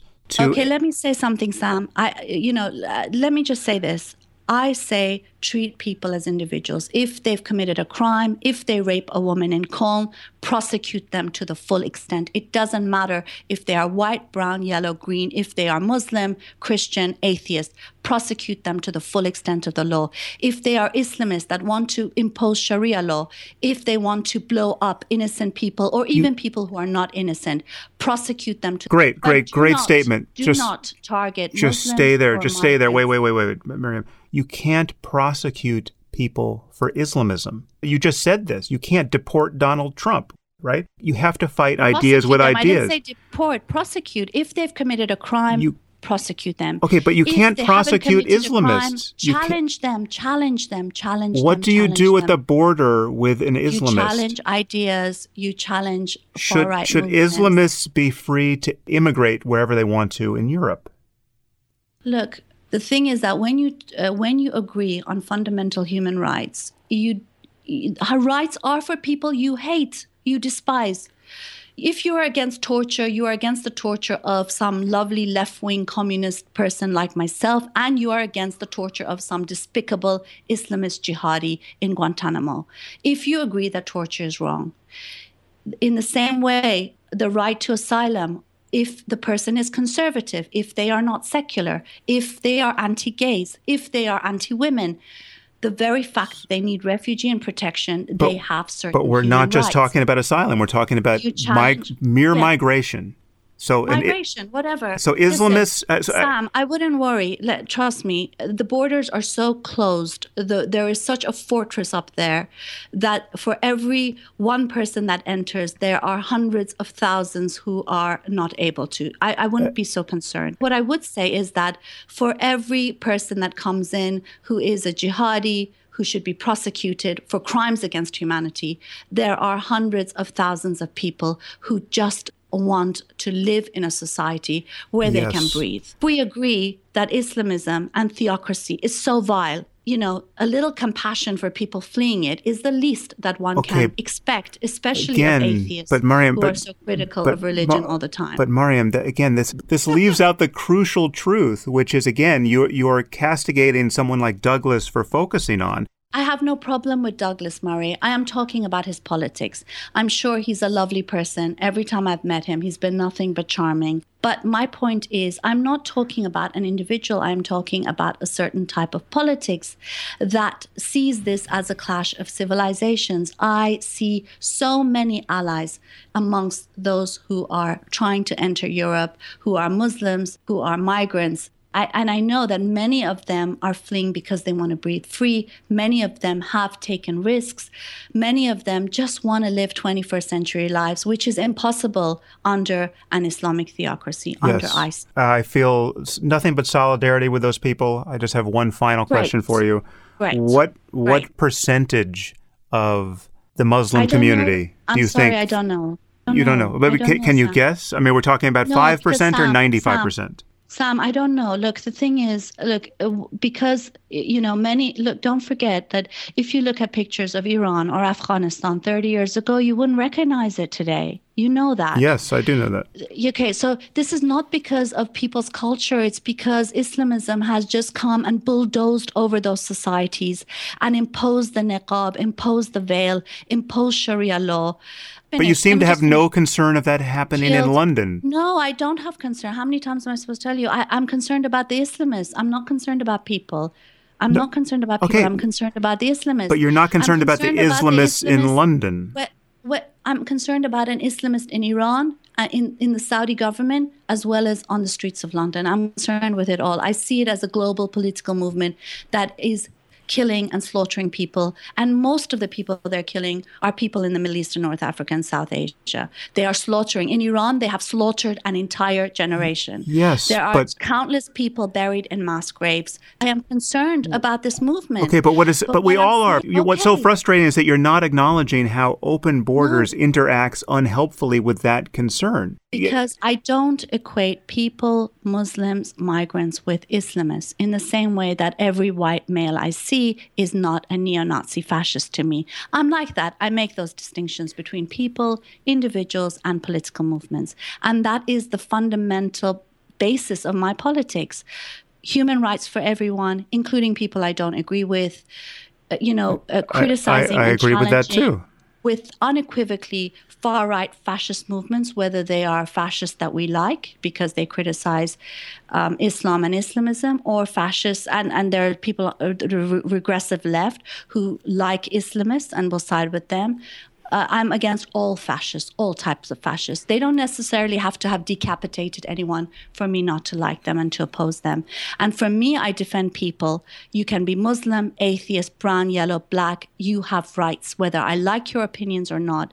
If you have committed a crime, if you have raped, if you are going to commit a terrorist atrocity, and how do we know that? I oppose you, but you fight that movement politically because it's a political movement, not by scapegoating, not by profiling, not by basing collective blame on masses of people, many of them who are resisting this movement. So you're saying you cannot fight it politically by maintaining your borders. That is an illegitimate tool to use in the political fight against the spread of Islamism. Sam, look, the borders are defended. Well, you don't think they should? You don't think they should be? That's what I'm trying to understand in your position. No, listen. That's not true. And I've explained that a million times. The fact that I say borders should be open doesn't mean that, tanks of jihadis can just roll in and you've got to stand there and twiddle your thumbs while they roll in. No one's talking about tanks. I'm just saying. Well, I'm just giving an example. I'm saying open borders for people. That doesn't mean there's a vetting process. That doesn't mean. What do you do when you discover they're Islamists? I've asked this question several different ways. You can't prosecute someone for their beliefs. You're the first to make that point. You can't prosecute an Islamist for Islamism. No, you can prosecute an Islamist if they are imposing Sharia law. I'm talking about someone who's immigrating or attempting to immigrate into Europe from one of these Muslim majority societies, and you challenge them, you fight them politically. That's what I do all the time. So you bring them, okay? Islamists who are born in Britain. This is a needlessly confusing point. But I still don't understand your position here. And I promise you, this is the last question. But I've asked this several different ways. You must still bring them into Europe and then wait to prosecute them, right? Or find some basis to prosecute them. Look, I didn't say bring them in. Look, this is the question. When people are against the coming in of migrants and refugees, they'll say that these are all bogus and they want genuine refugees. Well, the only way you can determine genuine refugees are a refugee is someone, by definition, legally, who has left their home country and who has come to either a bordering country or a country of third asylum to apply for refugee status. So they have already left their country. Therefore, there is no determination on whether they are genuine or bogus by the very fact that they have fled. Where that determination is made is once they have arrived, then there is asylum procedures, whether it's in the US or Britain, or there is refugee processing in a country like Turkey by the UN High Commissioner for Refugees. So refugees flee, they come, they register, they are interviewed, they are vetted, they are processed. That has been the way it has worked for decades. That is how you determine who is a refugee and who isn't. When you advocate that people can't even enter into a border, your concern is really not bogus versus genuine refugees. You just don't want people to come.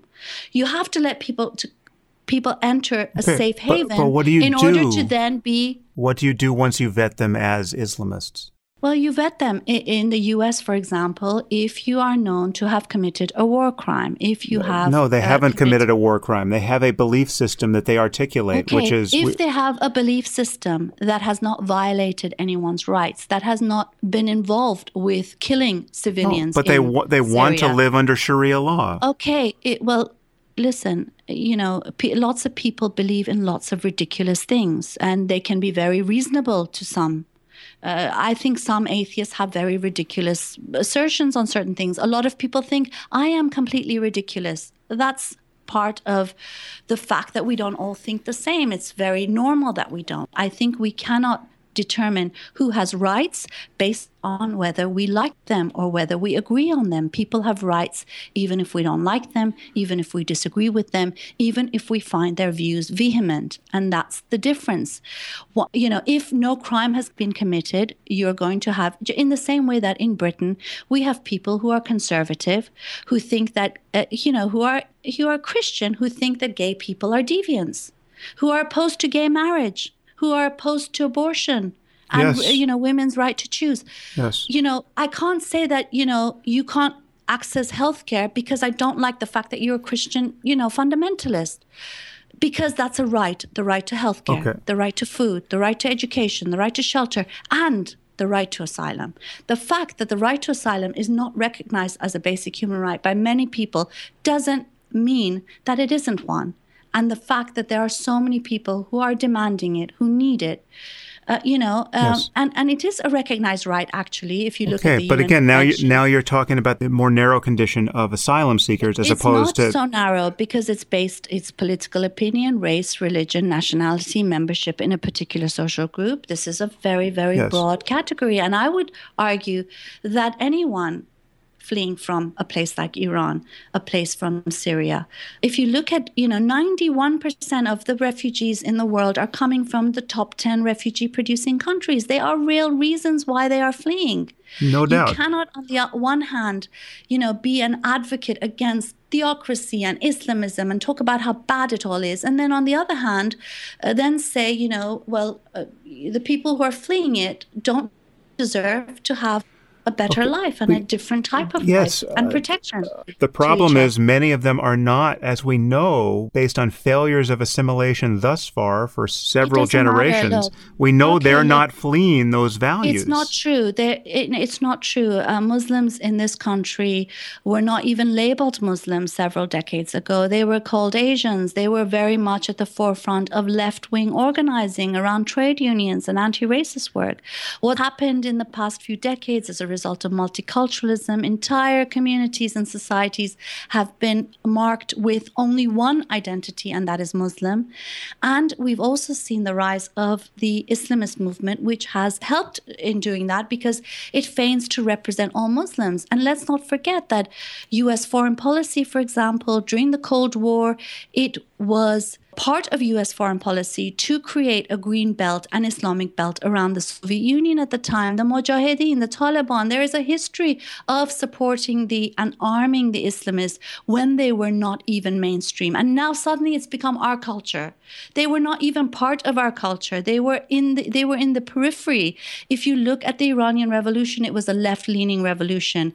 The great powers, including the U.S., they met in Guadeloupe. It was called the Guadeloupe Conference. They decided that they prefer an Islamic state there because it fit the strategy during the Cold War. And now suddenly, 30 years on, it's become our culture. Wait for another 30 years and ISIS will be people's culture in Syria, because that's what happens. When the oppressor writes history, they will determine what, people think and how people think. And the resistance will completely be ignored or annihilated. That is the reality of the histories of many of our countries. 30, 40 years ago, nobody wore a black chador in Iran. The burqa, it was no one had seen, these black sort of niqabs in many countries in Mali.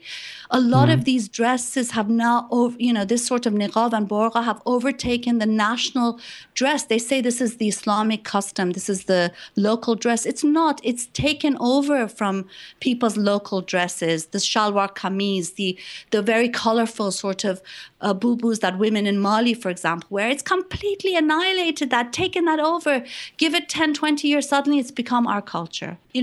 Douglas Murray is concerned about, us coming and overtaking, European culture, whereas in fact, what that sort of perspective fails to see is that this is a political movement. It has bulldozed over our societies. The reason we're fleeing is because we have no options to flee, that there is very little choice involved, and that not necessarily people fleeing are people who agree with the oppressors there. And also, if you look at what I think is a tsunami of atheism in the Middle East and North Africa, it is a backlash. There is a huge backlash against the Islamists, whether it's the unveiling movement in Iran, whether it is the young people in, for example, Morocco and Tunisia defying fasting rules and going and having a picnic during Ramadan when they can be prosecuted, and they are beaten by the police and jailed for doing so. There is a huge backlash as well. And many of those people are part of that backlash too.